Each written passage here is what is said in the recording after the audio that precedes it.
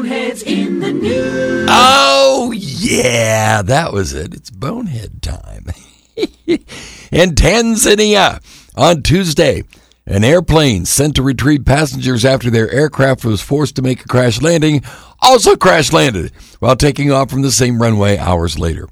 Both flights were operated by Unity Air, stay away from them, a Tanzanian-based airline, and happened at the airstrip serving nearby Mikumi National Park.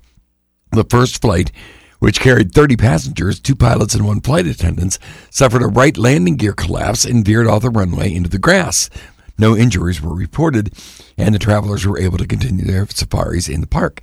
6 hours later, another aircraft sent to help the first plane suffered its own nose gear collapse, veering off the runway and colliding with a building before coming to a stop. There were no injuries in that crash either, but it all worked out, though, because the lions ate all the safari guests. No, I'm just kidding about that one. Australian police are searching for a stolen Krispy Kreme donut van because, of course, they are. It happened about 3:30 a.m. Tuesday morning at a gas station in Carlingford, southwest of Sydney. A woman jumped into the van as the driver was inside paying for the gas.